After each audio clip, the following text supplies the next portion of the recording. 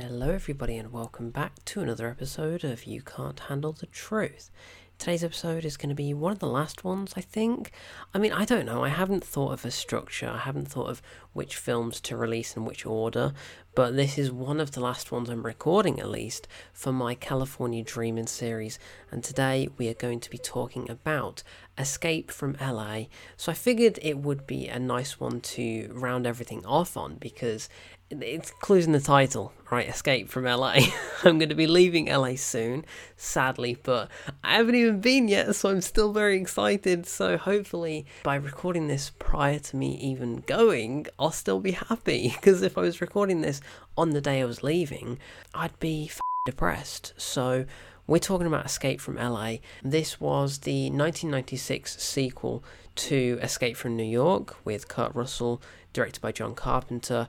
And that film's a classic, right? That film is very good. I'd never seen this film before, and to be fair, it's not great. Look, it hasn't got the best reviews, and I can understand why it's got kind of cult status of being so bad it's good. But I kind of loved it. I kind of really enjoyed it. So I think the CGI is atrocious and it looks so bad at times, but that's kind of the campy nature of it. It's camp, okay? It's an extremely camp film. And the funny thing is, this came out in 1996, which was, I believe, 15 years after the original in 1981. But half the visual effects, green screen, CGI, just the general feel of it, okay? Half of that in this film feels like it was made in the 80s, but this was made 15 years after. So you would have thought there would be some improvement and some partially good CGI at times, because, 1996, there was a lot of other good stuff, like Independence Day looked pretty good. The Rock had some decent moments too, but this is alright, it looks but it's so fun, right? It is so cheesy and camp and nonsensical, but I think the story is so preposterous, it's fantastic. The ending is bold. I really enjoyed the ending, to be fair, and knowing what I know about this film behind the scenes, it kind of adds to why I love it. So Kurt Russell was a writer on this film, his only writing credit for that matter, and apparently he came up with the entire third act and ending of this film, and I think that's great because it's funny and it's entertaining, and I can just imagine him being on set. I know he wasn't writing it on set like in the writer's strike, but I can imagine him in that costume with the eye patch on just writing this and thinking, hell yes, this is great, let's have surfing all the way through the middle of Los Angeles. Why? But it looks so bad. Surfing with Peter Fonda and chasing after Steve Buscemi in a really shitty looking car with shitty looking CGI in a shitty looking location. It looks terrible. Okay, it's set in 2013 and I like the notion of it. I like the idea behind it, like having it set in this post-apocalyptic world. They've got to go into LA because LA is now separated from the rest of America by water, and that's where they dump all the bad people. I think it's clever. I think that's good. I would happily watch a film with this sort of idea, hence why I've watched it. But also the whole place is ran and dictated by sort of a Saddam Hussein meets Che Guevara sort of figure. It's pretty on the nose, and at the time it definitely reflects what was happening, but it's fun. Alright, it's a fun film. It's daft, it's stupid. You're not going to think about it long after, but you don't need to. You don't need to worry about the effects. You don't need to worry about anything other than, am I having fun with it? Chances are yes, alright, because Kurt Russell is fantastic as Snake and so iconic, so many one-liners that he just broods around for half of it, just saying, call me Snake. I'm Snake, the name's Snake, it's stupid, but it works. Like, it weirdly works very well. The leather outfit, I don't know if that does work, but then again, worked for The Matrix and Blade just a couple of years after this, so f*** it, why not? It works in this. Another little bit of trivia from this film. There's one scene in which he's on a basketball court and he's got to make 5 shots. He's got to get up to 10 points, 2 points per shot as usual in basketball. And if he doesn't do it, he'll get shot. And everybody else has died trying. Nobody's ever survived. But of course, Snake comes in and he's nailing it, or he's getting every single shot. He's shooting some seriously deep buckets. And the last one he gets, I'm going to spoil it, of course, but the last one is like a full court throw, just yeets it straight into the basket at the other end. And apparently, Kurt Russell, in between filming, he would be on the basketball court practicing, making sure that he could do all of these shots. So when it came time to shoot it, he was actually doing it, including the long full court shot. Like, what? What?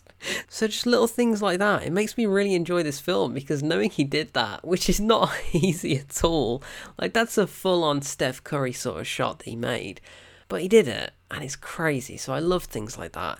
Also, I love the directing and the music. Right, John Carpenter has done both, and he's a good director. He's an iconic director with the original Halloween. That score in that film is fantastic. But I don't know why I was quite surprised at learning that he did this film, but it's pretty good. Like, it's not great, but I don't care. Like, I really don't care. It's a 1996 film, and I like how this film came out the same year as Space Jam. So that's two films with basketball-related survival at stake. Also, you've seen this kind of film before. He gets injected with a serum that's going to kill him if he doesn't do what the president wants him to do after 10 hours or whatever it is that's ticking down. So the stakes are high, it's against the clock, and to be fair, by the end of it, that last act, I was genuinely thinking, these stakes are pretty damn solid, because there was even one point where I was thinking, I know this isn't real, but it kind of scares me, because what if this was to happen one day? You know, there's a big EMP threat that could potentially wipe out the entire Earth, and I don't know, that's kind of scary. Like, it's impressive to garner the response that it got from me, because I don't get scared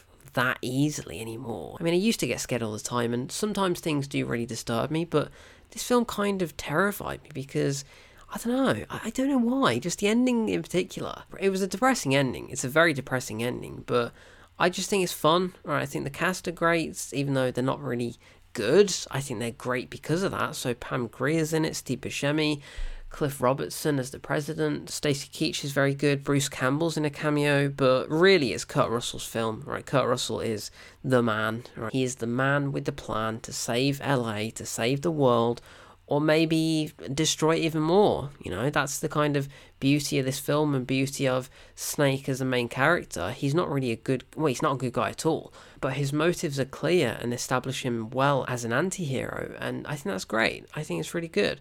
It's really fun. I don't think it's as good as the first one. I don't think it is as good as Escape from New York, but then again, it's very similar at times, and the feel of it is extremely similar, but I don't care. It's just a campy, cheesy nonsense film, and sometimes all we need is one of those. So yeah, this film is very entertaining. They go to Anaheim at one point as well, which is cool, because that's where I'm going to be staying for half of my time in LA. So it's funny, they go the other way around. So they start off around the downtown LA and Hollywood area, and then they go to Anaheim afterwards. And I'm pretty sure that last act takes place in Disneyland, which I may go to, which is awesome. It's so cool. But then we're doing it the other way around. So we're going straight to Anaheim, and then we're going to go to downtown and Hollywood area. So that's awesome. That is so cool that this film literally takes place in those two places, and I'm going to be there just the other way around, so that's awesome. But yeah, that was pretty crazy how this film is distributed by Paramount, but there's a Universal Studios reference, and they go to Disneyland. So this film is kind of cool how it's able to blend so many different IP products, but into a Paramount Productions. So hell yeah, Escape from LA. It's not one that I'm going to watch again anytime soon, but I would recommend it if you're just in the mood for something daft and a post-apocalyptic, end-of-the-world sort of film with a campily great performance by Kurt Russell. And I love Kurt Russell. Kurt Russell is amazing. He's so good in everything. And I started this series with Once Upon a Time in Hollywood, which he's in, and now I'm close to finishing it with another Kurt Russell film. So anyway, this has been Escape from LA. I've been Kieran, and I'm hoping by the end of my time in LA, I won't want to be escaping from it. I want to just stay there, but sadly, I must come home, so that's depressing, but oh well, there's always another time. But with that, I've been Kieran, and I shall speak to you in the next episode of You Can't Handle the Truth.